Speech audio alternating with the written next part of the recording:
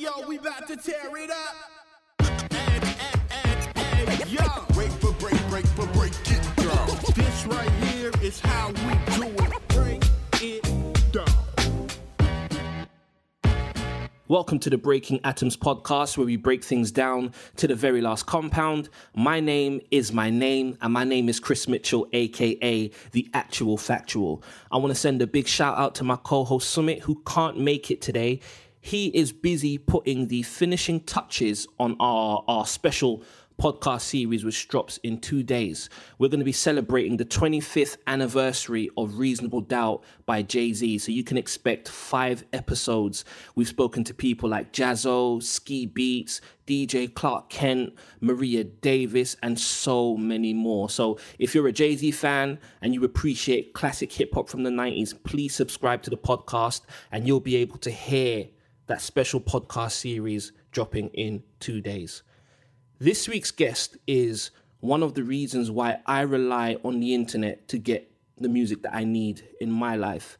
Nicolay is a living case study in how the internet brings creative worlds together. So in the words of Marissa Brown from AllMusic, Nicolay has been a significant factor in the progression of hip hop, R&B, and electronic music since the early 2000s.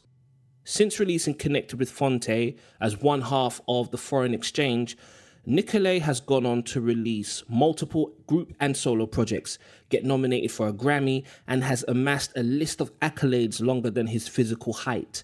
He's very tall, trust me. I got to speak to the Dutch master about his production inspiration, community in hip-hop, some of his underground collaborations, and the business side of Foreign Exchange music. Ladies and gentlemen, boys and girls, children of all ages, dogs, cats, people with jobs, people without jobs, people with summer bodies, and people who will never have them. This is Nicolay on the Breaking Atoms podcast. Check it out.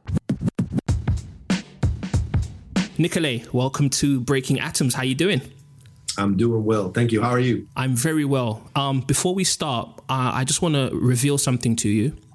We met about 10 years ago. Oh, wow. And you may not remember me. You did your first show in London about 10 years ago. A friend of mine, Ra, she booked you for your first show in London. Oh, yes. At the Cargo. Is that Cargo? What it was? Yes. Yes. And I came to the hotel and interviewed both you and Phonte. You were extremely tired. Yes, he was extremely tired. Well, was he the one? Did he fall asleep on that one? Was that the one where he fell asleep or no? No, it was the one where I woke him up. Okay. Yeah. I know that we just came to London, and we had some interviews planned. I think looking back at a moment where it wasn't super opportune for us because we were hella jet lagged. And so I do remember that now. We were at the hotel. I remember sitting there in a little sort of makeshift sort of little lobby or whatever we were, like a room. That's right.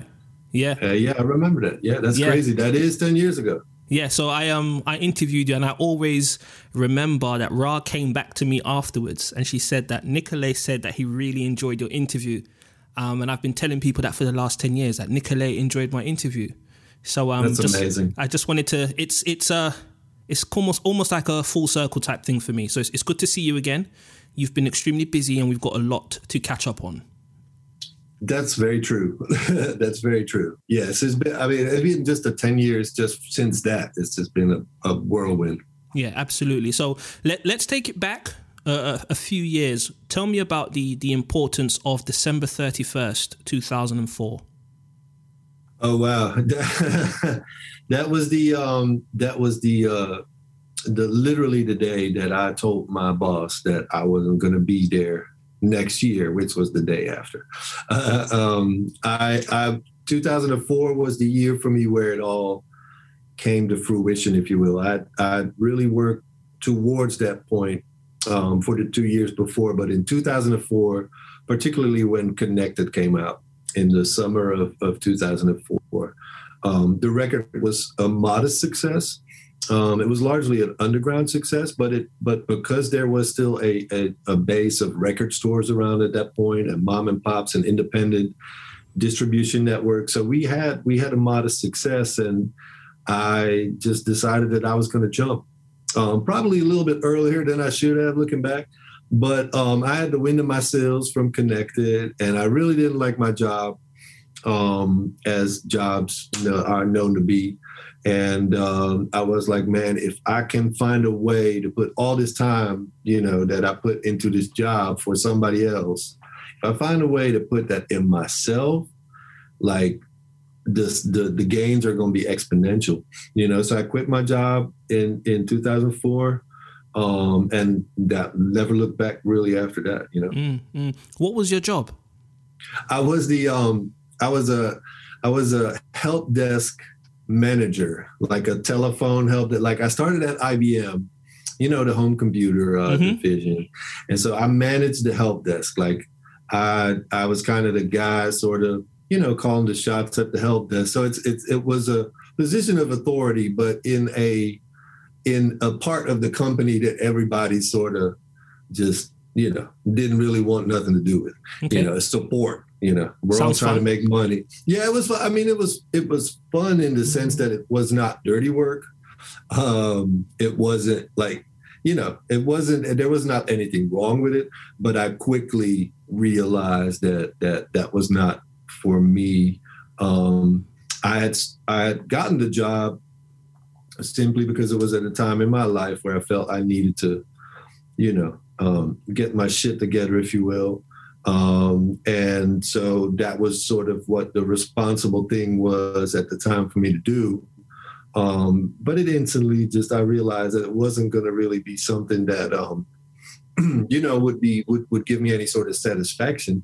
And so that's kind of where the music thing came in. I started doing that more or less at night. But yeah, it was IBM. And then after that, it sort of morphed into an internet company. And I mean, anybody that's worked on a help desk that has anything to do with computers knows what kind of special hell that can be in itself, But looking back now, I don't really, it doesn't bother me. But at the time, I was like, wow. Okay. All right. So I would imagine you're working on the help desk during the day, you'd come home and you'd make your beats. What was your production setup like at the time, and how has it evolved since? Oh, that is a really great question. I mean, it would have been, at the time, it would have been the most bare bones that it would have been. Essentially just a computer. And I had some instruments because I used to play in bands a lot in the in the 90s. That was kind of what my musical endeavors were largely just playing in bands. So I had some instruments from those days. I had a bass guitar, I had some keyboards. And that was really literally it. I didn't have any I didn't have any sort of professional gear. It was just an outlet that I wanted to have for myself. So it didn't really matter what I used, like, if that makes sense. I didn't sit down and said to myself, I'm going to create this masterpiece. I just wanted something to do. I mean, if I had a PlayStation around that time, maybe I would have just become a gamer. You know what I mean? Maybe I would have I just needed some escape, I guess, from the 9 to 5. So at night, I just started making beats, man, with just my computer. I would sample records, or I'd sample myself playing certain parts on instruments. And the first 2 years, just kind of doing it for fun. I would literally, come home around 6, 7 at night, eat something, and then I would start making music until 3, 4 in the morning. 6 o'clock, you go back out to the job and repeat. And because Phonte, who I started working with at some point, was 6 hours behind me, just time zone wise, it also became something where I needed to sometimes sort of conform myself to that. Yeah, so, I know that life well. Yeah. Yeah. So it wasn't, I didn't get a lot of sleep in those days, but, I was young. It didn't matter. You know what I mean? It really just, in those, like when you're in your, I guess, 20s, none of that matters. You just make it happen. And so it was, for a while, that was kind of my life. Like I was working a more or less a full-time job. And then at night times and whatever off time I had, I would be making music or be on the internet sort of networking. Okay. So you mentioned Phonte, Little Brother. Mm-hmm. You were one of the first producers outside of Ninth Wonder. to produce a track for them. So you did Light It Up, I think it was 2002. What was that like? I mean, it was really like, now it seems like, looking back, obviously, it was a very profound moment. At the time, it was kind of like, it didn't really, it happened so organically that it was just something that just happened. You know, I put some music on the internet, Phonte heard it, and he liked it. And that was kind of it, you know. And like you said, they had just finished the Listening, their first album. That was kind of that was done. Hadn't come out yet, but it was done. And so Phonte had, I suppose, some opportunity to keep working on stuff while that was being hashed out. And so I became sort of the side project, if you will, for what Little Brother was. And I think looking back, yeah, it was. I was one of the later. He's obviously worked with a number of fantastic producers, but I suppose we were early in terms of, you know, just kind of creating a lane that would exist like parallel to Little Brother, but be different enough that it wouldn't be direct competition of itself, because that wouldn't have made sense, you know. So it needed to be different enough that it could coexist and there wasn't any sort of overlap. That was really important to both of us. Okay, all right, that makes sense. So you talk about like you posting your music, and you know, I remember seeing your posts on Okayplayer. I was a member of The Lawn as well, and it's really just in recent years I look back on those times so fondly, just because there was such a sense of community, and you know, being on these forums really informed my taste. You know, there are people that I discovered on these forums that I listen to today. And I've made friends from these forums. You know, I often mention that, you know, I met a guy on The Lawn. We're now going to each other's weddings. Like I went to his wedding in California. We made an album together. Like 15 years later, we still talk. So that sense of community was real. Talk about your ideas in regards to community in hip hop and what those forums did for you. And now that forums aren't necessarily a thing anymore, where do you think that community's gone? Yeah, I mean, it was the pre-social media age. So that was, you know, forums were kind of the step right before that. At the sort of tail end of it, MySpace was around, but that was kind of it. But before that, you would go online and have these particular, you know, message boards, they call them, where you could, you know, converse with like-minded people, just to be real kind of basic about it. But Okayplayer was a great example of that, where it was kind of an overarching umbrella of different artists that were all more or less in the same lane, you know, from the Roots, obviously, to Common to D'Angelo.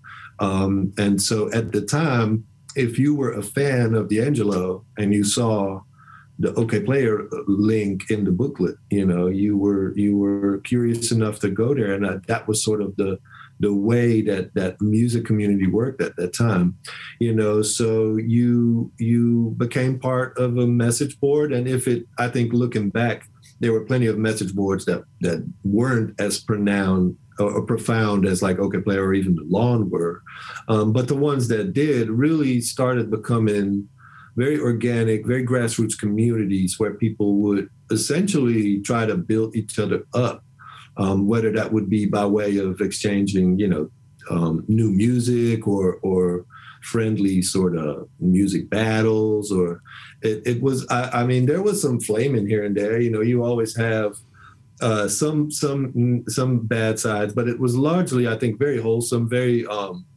nourishing. I mean, obviously, we're a great example of how nourishing exactly it was. And to be very honest with you, I don't think you could have that today. I think social media has obviously made it, on the one hand, more accessible, but on the other hand, made it so that there's really no, I mean, there are Facebook groups that you could compared to OK Player, where people talk about music, and record digging and stuff like that, but largely the phenomenon of the message board, where you went to a particular place that probably was, a subculture, quote unquote, where you could find some people that might be like-minded or similar to you.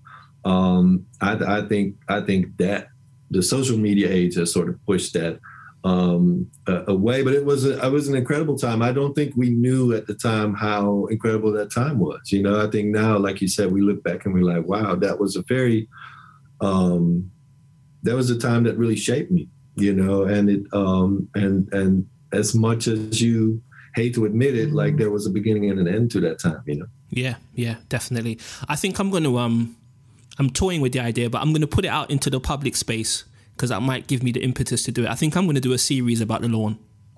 Oh, wow. That'd be great. I mean, there's some awesome stories. And I think the lawn was most definitely sort of like key to how Little Brother sort of were able to turn their internet fame, if you will, into something real. The lawn was kind of the bridge between OK Player and the real world, and I think that was a community that, while music was the thing that bound it all together, a lot of those people found interhuman connections, that transcended music, obviously. Agreed. So sticking to posting music on message boards, City Lights, in its original incarnation, went up on a message board. Then you had City Lights 1.5, which is the one I bought. Who, and this is a question I've been wanting to ask, who is Lunchbox the Narcoleptic? So Lunchbox is another OK Player character, one of the more colorful ones, and he was one of those guys where he could rap. And in those days, it was like, if you can rap, that was more or less enough. You know what I'm saying? So I'd worked with him a couple of times just on the strength, just for shits and giggles. And I instantly realized, like, he was kind of one of those guys where you instantly realize, like, I gotta keep this guy on the right side, because if I'm getting on the wrong side, it might be problematic. Like, and the record, the skits on the record are kind of like a tongue-in-cheek sort of kind of hint towards his sort of just his personality, if you will. He's just a kind of a wild character. Later on, I did some shows with him, and it really got wild. And that's kind of like where the Lunchbox story stops. The Lunchbox story stops around 2006 or 7 or so. I haven't seen him in a long ass time, but he was a funny guy, man. He was a really funny guy. And again, one of those sort of hardcore OK Player guys. And so he ended up with a spot on Dutch Masters, actually, later too, with a song of his. But on City Lights, he's the host. And I guess those two albums are like his legacy for prosperity. You know what I'm saying? Okay, all right. So let's talk hip hop and continue in this vein. I was speaking to someone who you met many years ago, just yesterday, Jay Gunn from The Third Day. Oh wow! Okay, I'm working on a secret project. I'll tell you about it off air. So I spoke to Jay Gunn and I spoke to DJ Samps. Mm-hmm. One of my favorite beats from you in the history of life is the Fantastic beat. Now, when I heard the beat on City Lights, like, I lost my mind. I'm like, this beat is crazy. And then when I heard them rapping on it, I'm like, no, this is incredible. Can you tell me about working with The Third Day? Because, their run was brief and short, but for me, Message Boards, it was really powerful. And I love that album. And it's one of my favorite tracks from you. What do you remember about working with The Third Day? As everything during those days, I only remember so much of it because I was overseas, and so a lot of it just was internet stuff back and forth. But the long story of it was that once I started working with Phonte, who's from North Carolina, and people sort of figured that out over here locally, I just started getting blown up by people from North Carolina that wanted to work with me, because it became sort of like its own little thing that went around sort of those circles. So guys like Superstition, guys like Cesar Comanche, and Third Day were all sort of in that wave of people that I got to know right after my first tracks with Phonte had sort of hit the internet. And so everybody was very interested to see where that could go. And I mainly had, like, I want to say my communication with them was limited to the dude, Keith. I think his name was Keith. K Slack, who was one of the three That's MCs. him. Yeah. But I knew Crisis, who was he was not part of the group, but Crisis was the unofficial member of the group. Like, he made most of the beats from that. At some point, maybe he was in the group. I found out he was in the group. Yeah, he was probably in the group for a while. Yeah, and then he went on to, I guess, greater, better things. But yeah, so he was around. I know that, and so it was just a matter of me. I had made that track, and for obvious reasons, it's instantly decided that it wasn't a foreign exchange track. It had just too much aggression to it. It was a little bit too kind of straight ahead, like boom bap. I loved it, but I knew that it wasn't really like that. So do I remember what prompted me to give them that one? I have no idea. I know that at some point, not too long after I sent it to him, I think it was DJ Sam's that sent me their vocals. And from there on out, I kind of mixed it. I kind of put it back together. Then I did a remix of it just to kind of keep it moving. But I always liked the track. I mean, it you know what? There's nothing subtle about it. It is very just, I think it's the best of kind of a certain direct sort of like real just sort of like hit to the gut. It's over before you know it. At the time I really liked the sample that I had found, and so it all kind of came directly from that sample for me. But in 2002, when that track was done, that was kind of the one that people really, really were like, oh wow, this is like, we've heard Light It Up and we've heard Nick's Groove, but this is a little bit more, this is a little more grimy, a little bit more like a more aggressive sound, and as such, I think it was really cool. And like you said, their run was really short, so that was literally the only thing we've ever done together. I think that album ended up being either their second album, or maybe it was the first and they called it second. I don't know if they ever actually, because it was Perfection Experiment Part 2. That's right. And like, who knows what Part 1 was. So basically, when I spoke to Jay Gunn, he said they had a bunch of songs for Perfection Experiment 1.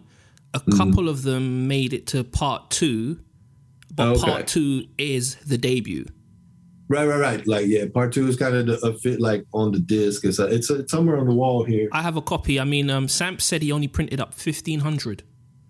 Oh, okay. So I feel very fortunate that I'm one of them. But again, the lawn. Yeah, I might have to put it on eBay then. I don't know. I think it's somewhere over here. I saw it on Discogs. It's about £70. Oh wow! Yeah, it's over there. It's right under Sleepers. Yeah, I mean, it's one of those things where it probably has that value to whoever knows what that is. Like, you might take that disc to like your local record store and they might be like, we don't, I'm not taking that one. But for somebody who knows what it is, I think it represents a certain value, because at the time, sort of the birth of, I guess, North Carolina hip hop, they were kind of up there, and I don't really know why they didn't last. I know Jay Gunn is a really talented dude. K Slack was a little bit all over the place. Like, he was an intelligent guy, but I think he had a bit of a conspiracy sort of thing going. Like, he was really into sort of like real sort of out there stuff. And I don't know if, this is 20 years ago, literally next year. So that's all kind of I know. But K Slack was sort of the guy that was always just on he just was a little bit out there. And then you had the third guy, which I don't even know what his name was. Killer K. Killer K, that's right. Yeah. I'm speaking to him this weekend. Oh, really? Oh, I'd love to know what his first name is because I never found out. I know. I can tell you. Just never. Oh yeah. Yeah, it's Rich. I don't know if it's Richard. Okay, but it's Rich. That makes sense. I knew it was an R because like that's what always like it was like R, but yeah, like so that should show you how well I know those guys. Like not at all. Like I think out of all of them, Crisis is probably the one that I've met the most times over the years. But I think Jay Gunn was the talent of the three. As I think he showed later on when he started doing other stuff and his solo stuff. I think he definitely had the most potential of the group. You mentioned how Fantastic by the Third Day is grimy, it's hard, and it's a punch to the gut. And I felt the same way when I heard what it stands for, EMC. Now, when I heard that, I'm like, this is crazy. And then when Strickland said, your next sore from bobbing, blame Nicolay. I was like, Nicolay did this? Like, right, yeah. It didn't sound like your thing, like, but it was dope, and I still love that track. Like, how did you connect with EMC? So I connected with EMC through Strickland. I knew Wordsworth and I knew Masta Ace just from being in the scene, quote unquote. But Strickland, I saw him when he would come to foreign exchange shows in Chicago. Like Strickland was from Wisconsin or something, Milwaukee, up north, up them parts. Yep. And so he would come out to Chicago, which was relatively close. I mean, I'm saying relatively because it's like stupid far, but so he would come to those shows and he would he was the guy that was kind of the fan of what we were doing. So he would come to the show, and I think he probably at some point said, like, I have a group with like Punchline and Wordsworth and Masta Ace. Like, and I mean, obviously I was like, oh shit. And because I didn't really know Strickland rapped like that. Like I knew he rapped, but he just came to the shows and would shoot the shit. So I didn't really know that he was also an inspiring artist. And once I think he told me that, again, it was a question of like, okay, like I hear, Masta Ace, Wordsworth, Punchline, all sort of really MCs, like all kind of champions in their own lane. And I think at that point, I was making beats more or less that fit that vibe because a lot of them were more or less just me wanting to do something different than Connected had come out real. It was a big success, but everybody thought Connected was really, pretty and really beautiful and really smooth and mellow and all of the things that you hear about Connected that are all true and all compliments.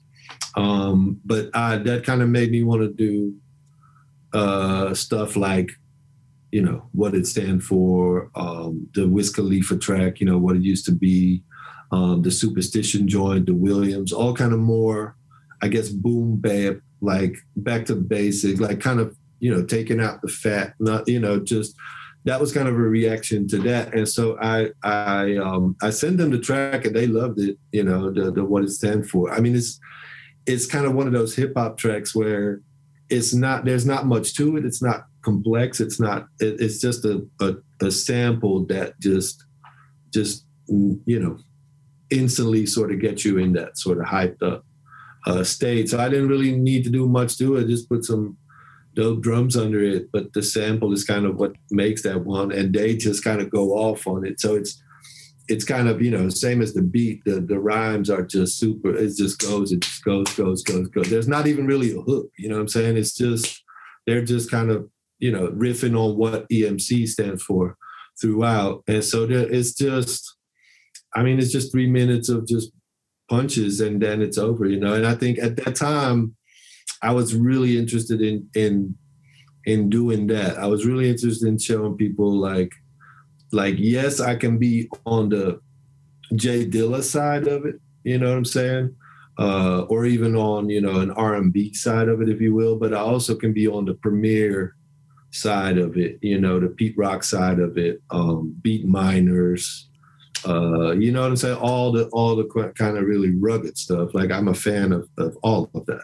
I picked up on that because I think just, you know, among me and my friends and my circles, as much as we love what you do, it was very like, you know, we could hear the inspiration from the J Dilla. You know, if we're, you know, like you're chilling at the house, you know, you might throw on some Foreign Exchange. I mean, you know, my girlfriend at the time, Connected was the one. Yeah, we always used to listen to that together. I even gave her a copy of my CD. That's how much. Yeah. Anyway, that's all. Yeah, don't do that. Yeah, I had to come back and buy another one, man. Like, that's a good thing. But I definitely listened to, you know, tracks like Fantastic, Rise, Superstition, and this, and someone's either upset Nicolay or he's trying to make a point, and I think it worked. Yeah, it was the point. Nobody upset me so much as that I want to make a point. And you could make probably a really great sort of compilation of like the tracks that you mentioned and a few more. And then you would never know. It would kind of be an outlier in my catalog because I haven't really gone back to that later. But there was like a year or two where I just really sort of had like kind of more like an anti-up like attitude of just, I wanted to just make, you know, kind of the stuff in hip hop, because like I'm a fan of stuff like Tribe Called Quest and De La Soul and the more musical, the more organic. But I was also really, really, really huge Duck Down fan. Like I would, you know, I was really, really into Smith and Wesson. Like I was really into Wu-Tang when they first kind of came out with their initial offering. So I always, you know, I was, you know, Ice Cube and stuff. I always liked sort of the hip hop, Onyx, you know what I'm saying? I love that aggression. I love the really direct way that communicates with you. Like there's nothing subtle about it. It is it is what it is. And for a while, I wanted to sort of kind of see what I could do with that sort of material. I did find out eventually that creatively, like it didn't really, I wanted to do more. So I kind of went off the sampling path, but for a while there, that was kind of my thing. Yeah. Okay. Yeah. I love that part of your career. Let's take it back to Foreign Exchange though. Now I'm going to be honest with you, Nick.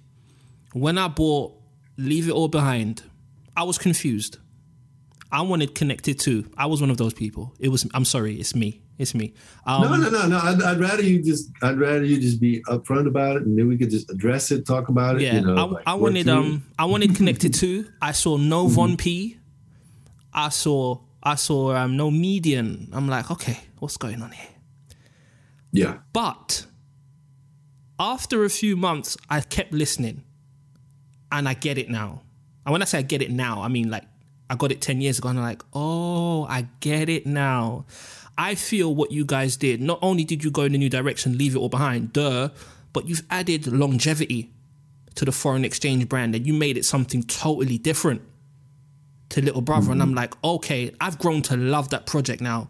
But tell me about, you know, taking the FE sound in a new direction. Was it deliberate? What were those conversations like? Was there any kind of hesitation to do so? There was definitely, well, like everything with us always happened sort of without us really talking about it too much. So there was never a moment where I said to Phonte, like, hey, we're going to go here now.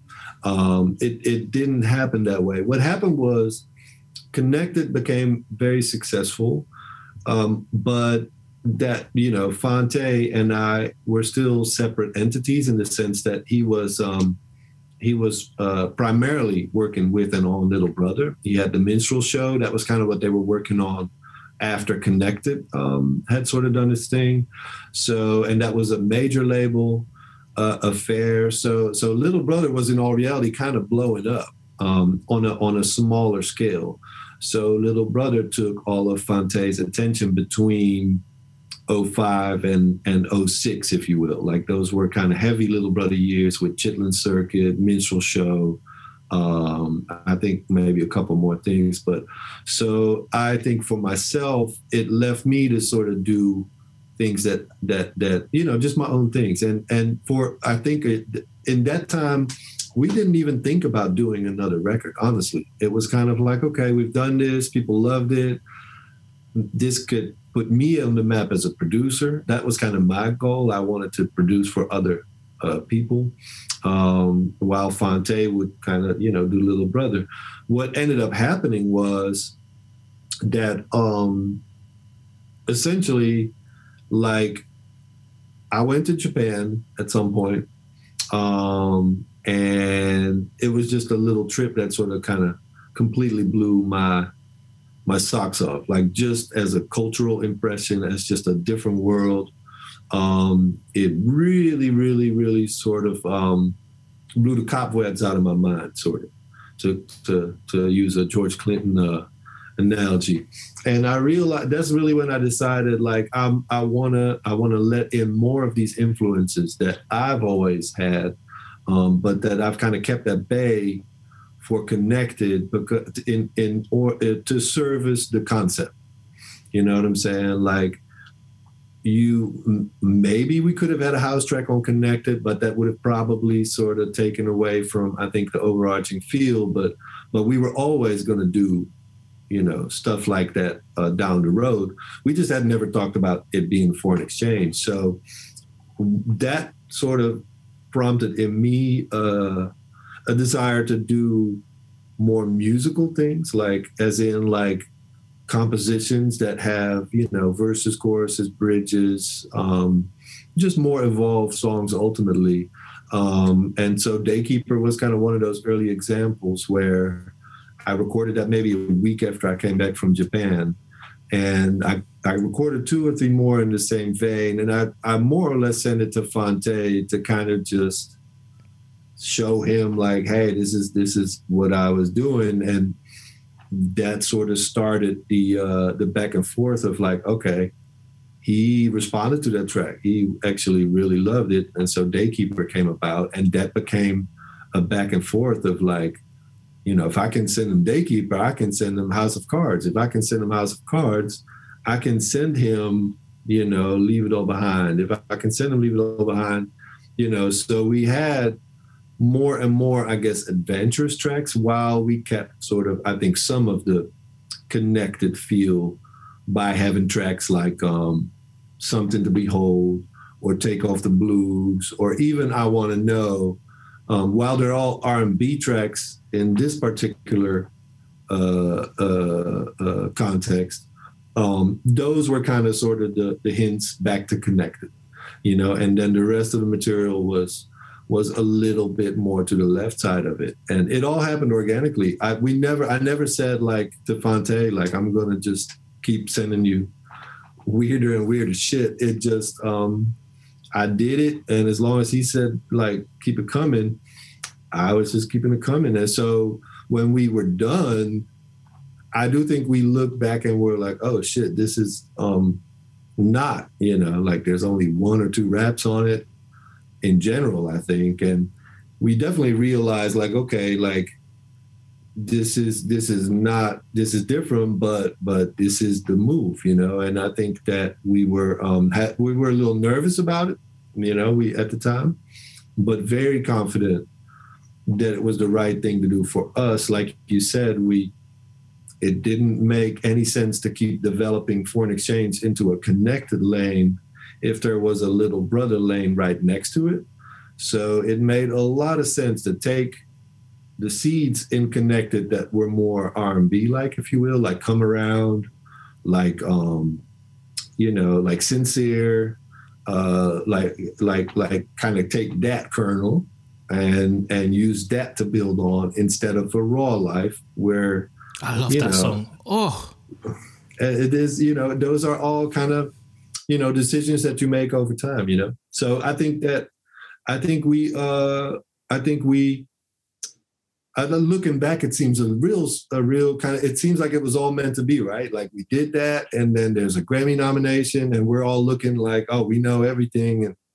And that wasn't at all how it went. Like, I can't claim sort of like this sort of like, I wasn't this sort of master orchestrator of, like, we're going to do Leave It All Behind, which is different, and they're not going to get it at first, and then they're going to get it, and then we're going to get a Grammy nomination, and then we're going to, like, we just were flying by the seats of our pants, and it just happened that people liked it. Like, obviously there was a part of the fan base that was very vocal about the absence of rap, and they still are to this day, like some of them, ironically. But the larger fan base really responded to it, especially when we started touring it. Yeah, because when you came to London and when you did I Wanna Know, because that's my favorite song from the project, I was like, okay, I get it now. It makes sense. And, you know, I guess me being, I don't want to use the word purist because it does let me down sometimes. I do appreciate all different types of music, but at the same time, I like what I like. So yeah, of course. I love Connected. At first, heard Leave It All Behind, I'm like, but I love that project now. And I'm so glad that you took the foreign exchange experience in that direction, because now I'm older. It just, where I'm at in life and where I want to be, it feels, oh man, it's great. Well, and that was the thing that I think looking back, we were looking to achieve is a situation where, like, we need to come up with a way to create a legacy that fits not only with our lives, you know, because, like, again, Leave It All Behind was 4 years later. There's relationship, there's kids, there's, you know, different things are at play. And so the music has to represent what we're going through, but it also has to connect with what the listener's going through. And I think at first, same with Authenticity later, but in a much more extreme way, because that album really did piss some people off. But really? Dude, we can talk about that later, like, a lot. But like Leave It All Behind and Authenticity, to whatever degree, were albums that later on, once people were in those particular positions in life, whether it was breakups or, you know, anything else, all of a sudden they're like, wait a minute, this record says exactly what I'm feeling. Like, all these 11 songs are exactly what I'm feeling. Like, how is that even possible? You know, and that just took time. I think it took people to grow with us. We were very, very fortunate that most of the fans made the investment both in us as well as in themselves to grow with us, you know, to instead of saying like, well, this is not, you know, the answer, or this is not, you know, Brave New World. Like, they all took the effort to appreciate what it was and to see that, oh, okay, this is actually fitting with, I'm growing in life. And so I can take this with me into the next stage of my life. And because we did that, I think we were able to keep moving. I think if we had given you Connected 2 and potentially Connected 3, that's where the buck would have stopped, because at that point we would have painted ourselves in a corner where, by sort of going the other direction, I think we were able to sort of stay relevant. You know? I agree. I was listening to Authenticity today, and, you know, just to build on what you said, some of the songs on that are just incredible, man. Like the title track, You Don't Want Truth From Me, You Just Want What You Want. I felt chills because I know what that feels like. Do you know what I mean? The same Without You. Come on, man. Oh, yeah. Yeah, I think Authenticity probably is our, like, it's kind of our singer-songwriter album in a way. But it's the I think song-wise probably the one that I'm most proud of. It came at a time where, after Leave It All Behind, again we had a moment of choice of, like, you know, because the irony is now people wanted Leave It All Behind Part 2, right? So you can't please us, man. We do Leave It All Behind after Connected to say, like, you know, haha. And now we're here, and now everybody's like, oh shit, now we love this. Now we want this again. And so we're again having to say, haha, because otherwise, you know, this becomes, so we're at this point, like, well on the way. And Authenticity was in a moment of time where we wanted to, showcase that growth. I think we wanted to try something with more kind of acoustic elements here and there. Like some country elements, even, if you will. Yep. Laughing at Your plans. Yeah, right. And some rock elements. And I mean, in all reality, it is kind of more a singer-songwriter album in that sense. It's an R&B album, but kind of with singer-songwriter, kind of Neil Young-esque, or whatever you want to call it, sort of vibes to it. And our fans at first hated it. They really felt it was a little bit of a depressing listen at first. And if you just sit down with it face value, it might come across that way a little bit. It has a lot of songs that deal with not being in the right place. And I think people really wanted to, again, we're not ready to hear that at that time. This is another album that now, if you ask a Foreign Exchange fan, that one is kind of the badge of honor. Like if you say as a Foreign Exchange fan that you're into authenticity, it's kind of your way of saying like, I'm expert level Foreign Exchange fan. Like you know what I'm saying? It's funny you mention that because I had a moment of transparency with myself today. And okay, I'll say it again. Connected, that's my joint. But I said, you know what? I think authenticity, to me, Connected and authenticity are like the two piece for me. Because, you know, Connected's got the hip hop stuff all day, right. Great. But authenticity, yeah, that's the one right there.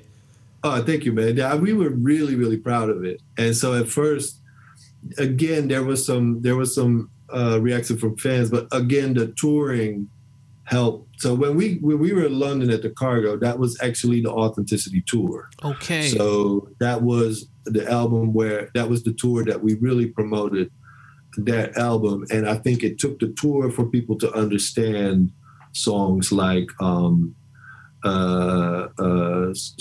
Last Fall, songs like Authenticity, you know, in themselves kind of songs dealing with the other side of love, you know, love that doesn't work out, love that is not perfect, love that is not good for you.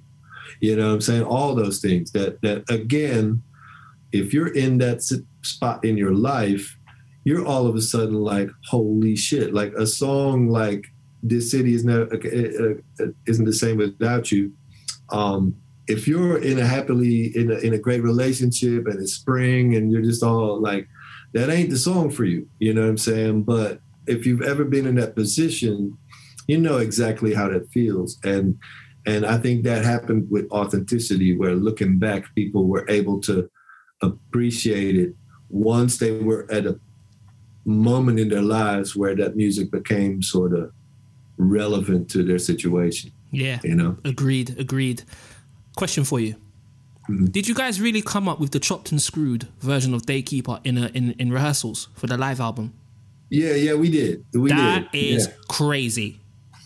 I mean, we didn't really even rehearse so much. Like we did a little. The thing about that was that whole thing. We made it look effortless, but it was kind of a disaster from the start, because this was literally a month after we came home from London from Europe. So we did the tour. We did 2 shows in London. Fantastic shows. You know, we did Paris and Amsterdam, and we did some stuff in Germany, and it was really, really great. And we had Cy Smith on vocals with us, and we had my man Ab on vocals with us. Because he's incredible. They both are. Yeah, he's incredible, really great. For the FE fans, this was, you know, just in the timeline. Ab joined us as a replacement for Darian Brockington. Like Darian Brockington, at the end of 2010, he stepped aside to kind of really just live his own life. He just wasn't really trying to do much more than that, but he wanted to just spend some attention on his life and himself. And so he didn't want to go out on the road.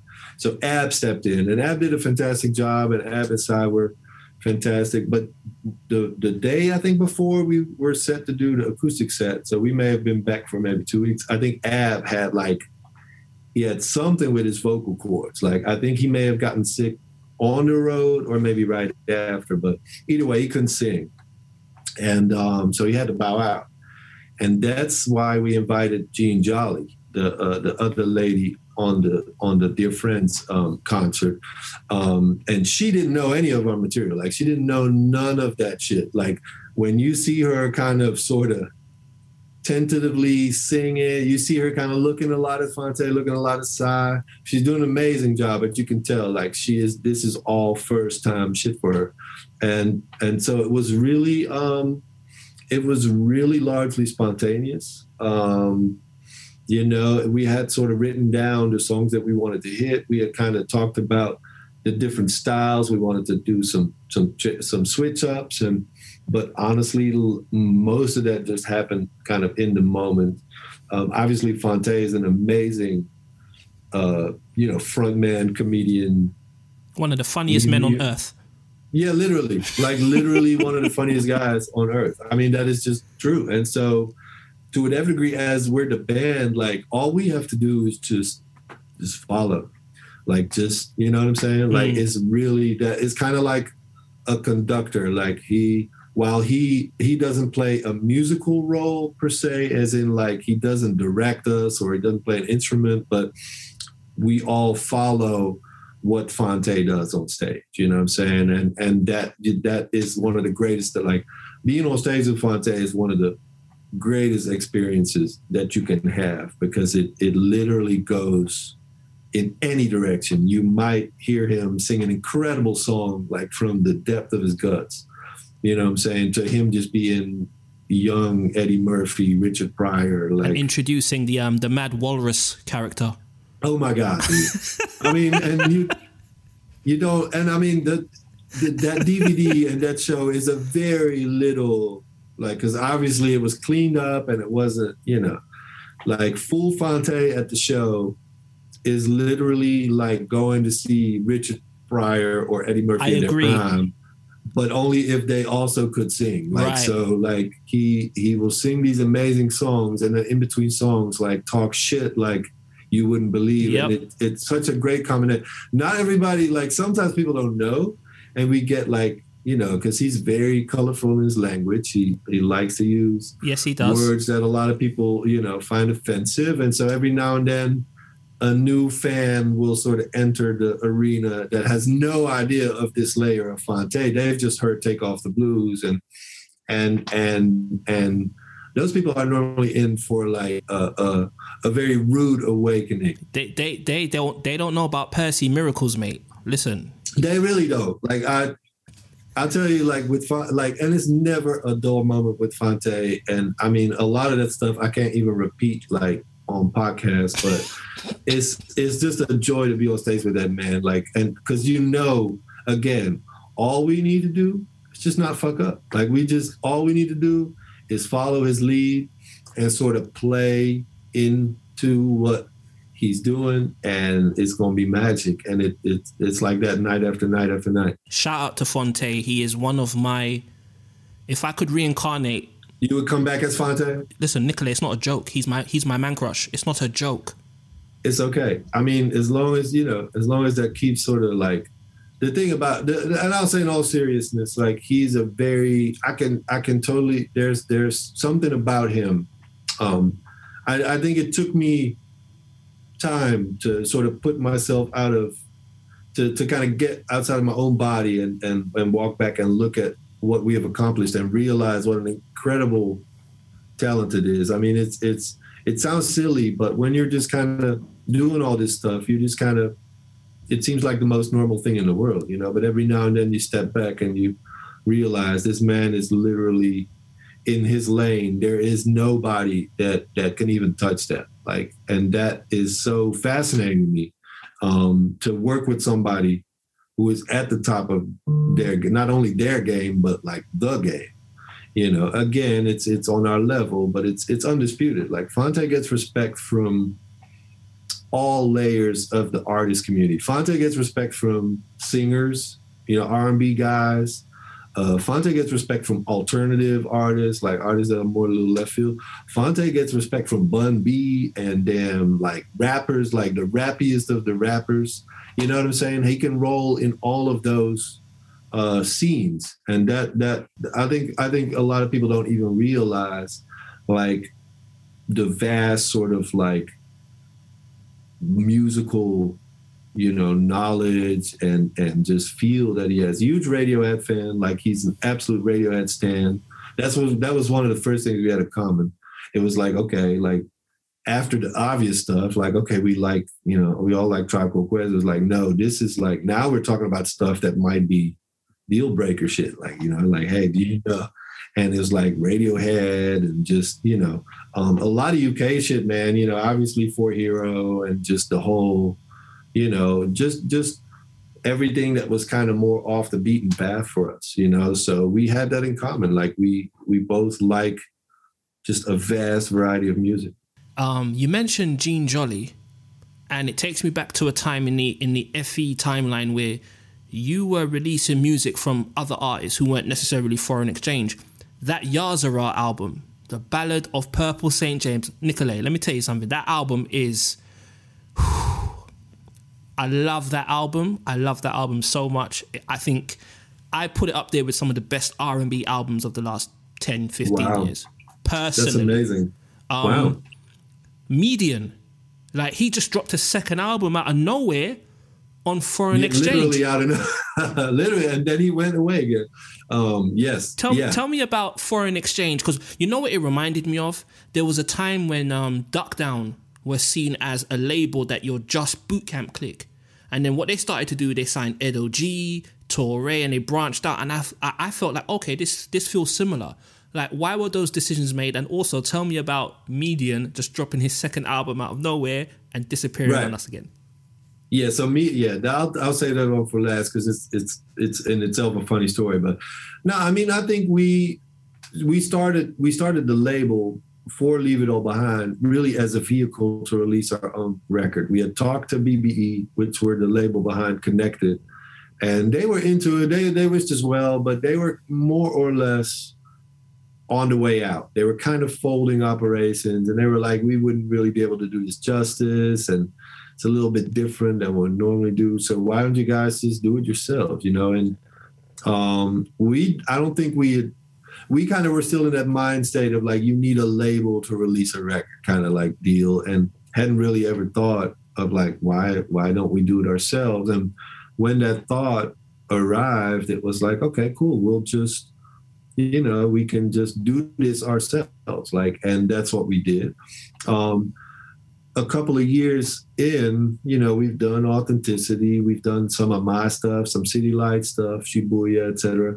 We just started realizing like, okay, like we really can't carry this with just like Phonte and Nicolay. Like if every record is either Phonte or Nicolay or Phonte and Nicolay or Nicolay and Phonte, you know, it's like, dude, at some point they're going to realize like, you know, so we were like the best thing to sort of grow the brand, but not be 100%, you know, depending on ourselves would be to start releasing projects by people that we've either worked with in the band, like Zoe. Like Zoe became a member of became a label fixture because he was a keyboardist in our band.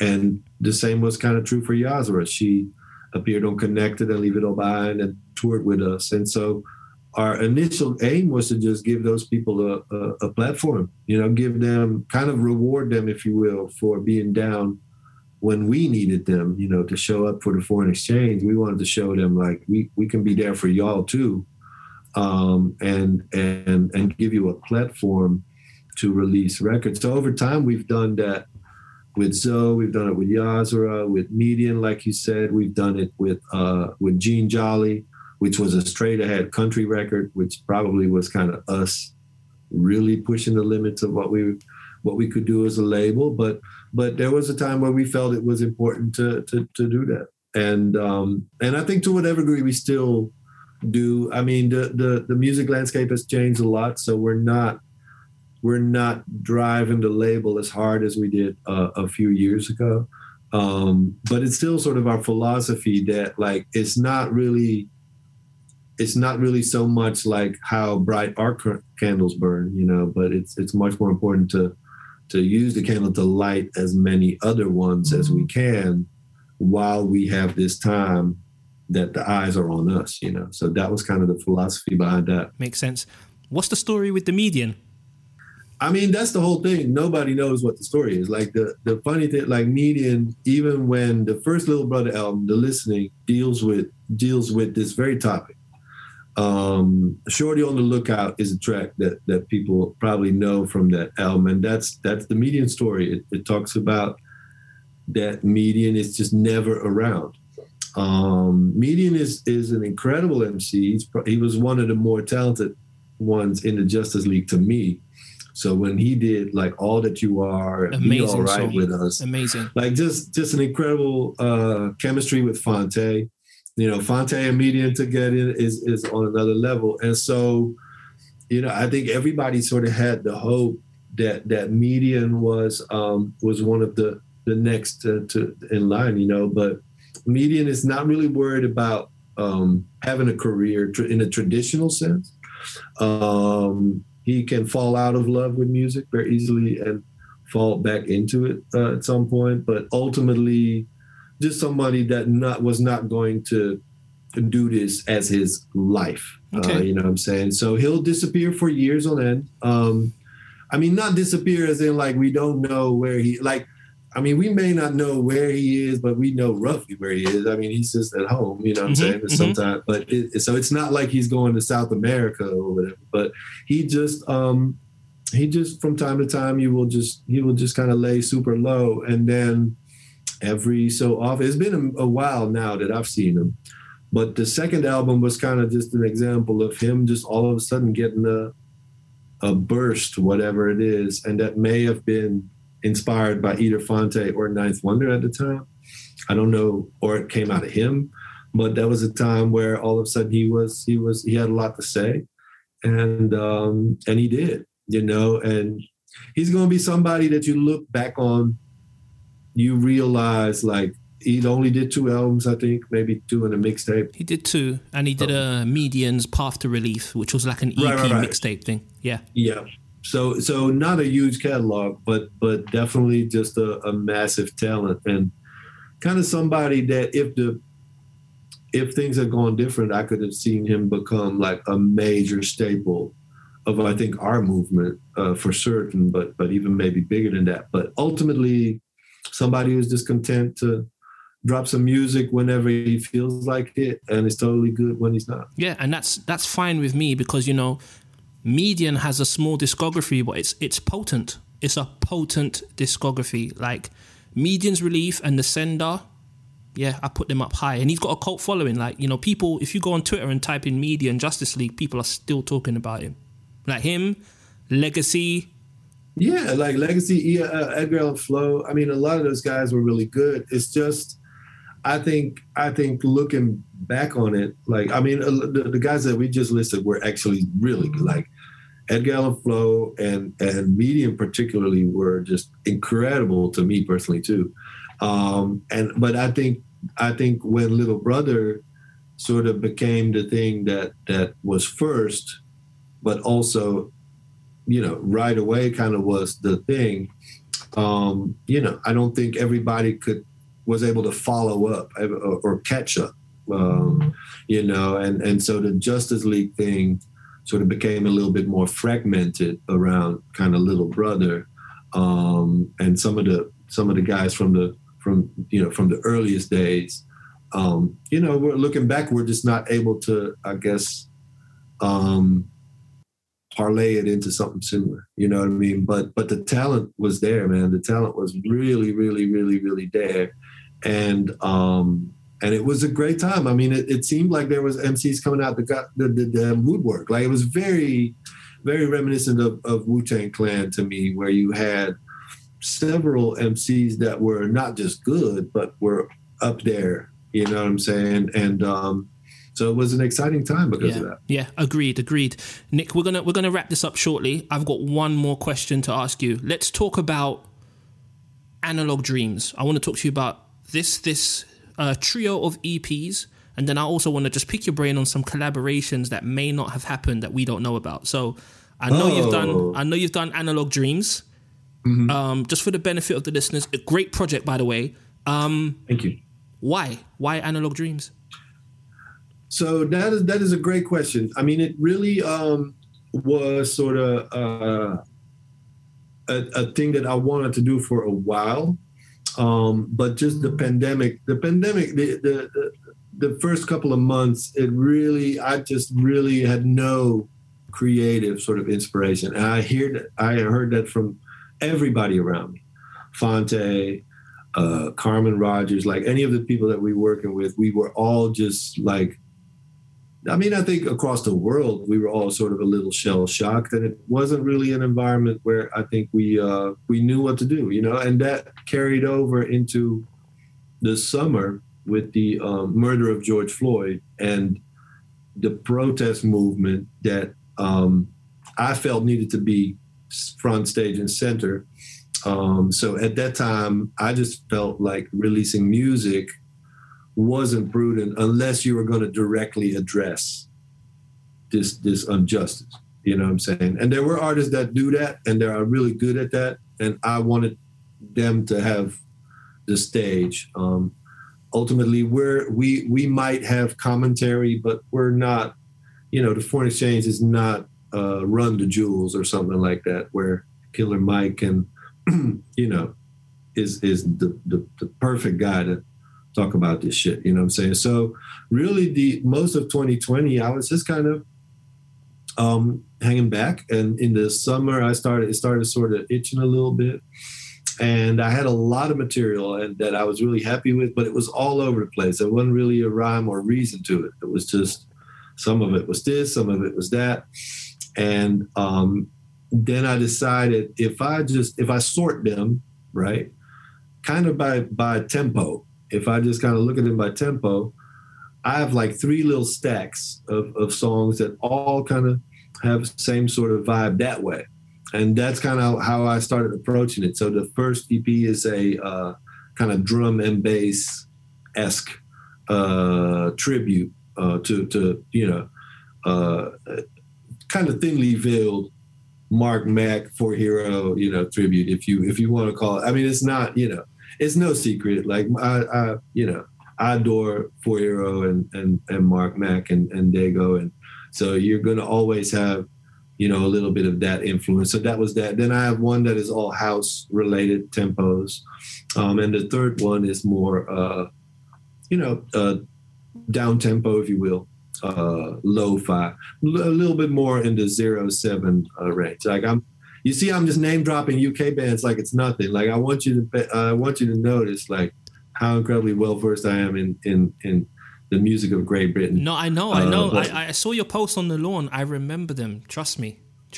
I know what time it is. Right. I just want to make sure. But no, I'm just fucking around. But no, it was really that. And so I just essentially ended up releasing them as EPs. And then Phonte was the one who said like, well, what you should do is you should kind of stagger them like one at a time. And then at the end, you can sort of bundle them all on vinyl, you know, and so it was his idea to do that. So at this point, it's out on vinyl. Like it's a 3-disc set. It's really cool. It's numbered. It's limited edition. So it's just a project for me to if I had to say it in a disrespectful way, to just get some material out in the world. But that's kind of what it is. There's no concept to it. There's no sort of deeper. I called it Analog Dreams because I look at them all as kind of dreamscape-like sounding stuff. But there's no real sort of deeper purpose, deeper concept. It's just music. It's kind of ear candy music. You know what I'm saying? I put a lot of kind of ear candy in there, a lot of mix, subtlety tricks and stuff like that.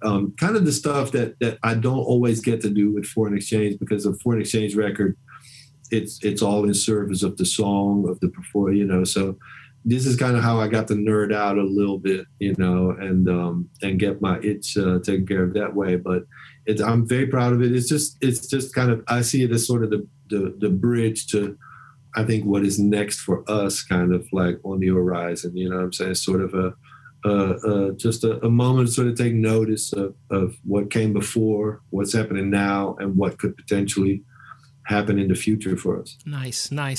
And my last question, because you've given me so much of your time and I appreciate it. Oh, it's all my pleasure, brother. Collaborations that didn't happen. I think every artist has a story about something they were working on or nearly happened or they wanted to do and it didn't happen. Do you have any of those? Oh, well, I'm not going to say a ton because that's not really true. And some, obviously I can't really talk about. Okay. And that's kind of part of the whole why that didn't happen, right? But then there's been times where it was just scheduling, you know what I'm saying? Or it did not work out. And there's been times where there have been people that have dramatic personalities and baggage and shit going on that makes you think like, you know what? Mm-hmm. Let's just not do this. And so it's everywhere in between. Like we've always wanted to do a song with Victor Duplay, for instance. And we're mutual fans. And I did end up remixing a song of his, but with the Foreign Exchange, it kind of never happened because every time we send him a demo, he would either be kind of looking for something else, or maybe he wasn't working at a project in time. So the first song we sent him was actually the song Authenticity, was a Victor Duplay demo, or we recorded it as a demo for Victor. And I'm not really sure why it didn't work out. So we kind of were like, well, then we do it ourselves. And the second one was Pity. That was another one that we sent Victor first. Pity was the B-side to Call It Home later for us. But that was originally a Victor demo. So it kind of, there's examples like that in the FE catalog mainly, where initially it may have started as a track that we would have sent to a particular artist that it just, for whatever reason, never happened. And it comes back to us and Phonte ends up being the artist that actually executes it. And it kind of started as again, the material on Leave It All Behind, even specifically, I think we would have been fine had we just recorded that with another artist and with us more as kind of the Jam and Lewis providing the material. It never worked out. I think artists were, for various reasons, that just never happened. So Phonte just ended up singing all of the songs that he wrote. And later on got really comfortable with being the singing frontman. But at first that was the last thing that he wanted to do. He wanted to just write songs for others. So it's interesting. Some of it never worked out. We've had some, and some maybe in the future will still happen. And others, you realize you dodged the bullet. And it happens, man. You know what I mean? It's all over the place. But I will say, like, the people that you hear on our records, the people that we have collaborated with over the years, are all to whatever degree such masters of their craft that I have nothing. There's nothing that I feel like I have left to wish or to. You know what I'm saying? There's That's nothing dope. that I think I haven't done or haven't achieved. It's just, I've for the last 20 years, I've worked with people that are all masters at their craft, like at the top of their game. You know what I'm saying? So that is an incredible environment to be around. Like they always say, like, you should never be the smartest person in the room, right? Like that is what you hear a lot. And that is fucking true. Like that is literally not what you want to do. But if you surround yourself with greatness, you can pull yourself up like that way. And that's a give and take. Like we've always, again, wanted to share that platform with a lot of these people because we're fans of, Darian Brockington and Yazra and Carmen Rogers and Shantae Can and Cy Smith and Carlita Durand. And I mean, the list at this point is Jesse Boykins. The list is pretty stunning. If you just write a list of especially this sort of singing talent that over the years I think has, and we certainly haven't discovered these people. Like, I wouldn't claim that, but we've been able to present their sound to a larger audience through our platform. The singing talent is that we've been fortunate to work with has been just absolutely incredible and just super humbling. Like I can't tell you one thing. I can't name one artist right now that I'm like, I still haven't this, or I've worked with the most amazing people. And all those people you mentioned before we close, I deem as key characters in the Foreign Exchange universe. If Foreign Exchange was like The Wire, and you've got all these different characters, those people you named are integral parts of the story, and I have so much love and respect for all of them. So as we close, I just want to say, Breaking Atoms, we salute our heroes and we have stand moments. And, you know, in the last few months, you know, we've mourned the loss of DMX, Shock G, Black Rob, and I don't want to wait until my heroes are no longer here to give them their flowers. So I'm saying this publicly. Nicolay, you are a hero of mine. Your story is so integral to my, I call it my second act in hip hop. As a big Justice League. What was your first? Tribe, Wu-Tang. Okay, yeah. But then when original. I got my first computer and I got on those message boards, what I love about your sound is that I was in this new world and I started discovering Odyssey. I first heard him on Connected. Oh man, incredible talent. I did a song with him. He's incredible. You know, Cunning Linguist, Low Budget, Def Jux, Eastern Conference. I fell into this world, but your music made that world feel a bit closer to home because of the European influences, because I'm over here. For sure. And Connected is a snapshot in my life. Leave It All Behind, all of that foreign exchange, man. I just love what you guys do. You'll always, always, always, always have a fan in me. And if there's anything we can do to help you, thank you, sir, using our platform, you have it. And I really appreciate my time. And you, my friend, are an absolute G. Oh, brother, thank you so much, man. Man, you got me in my feelings. I wasn't prepared for this. No, I appreciate it, man. It honestly, like, as sappy as it sounds, but that is literally what we do it for.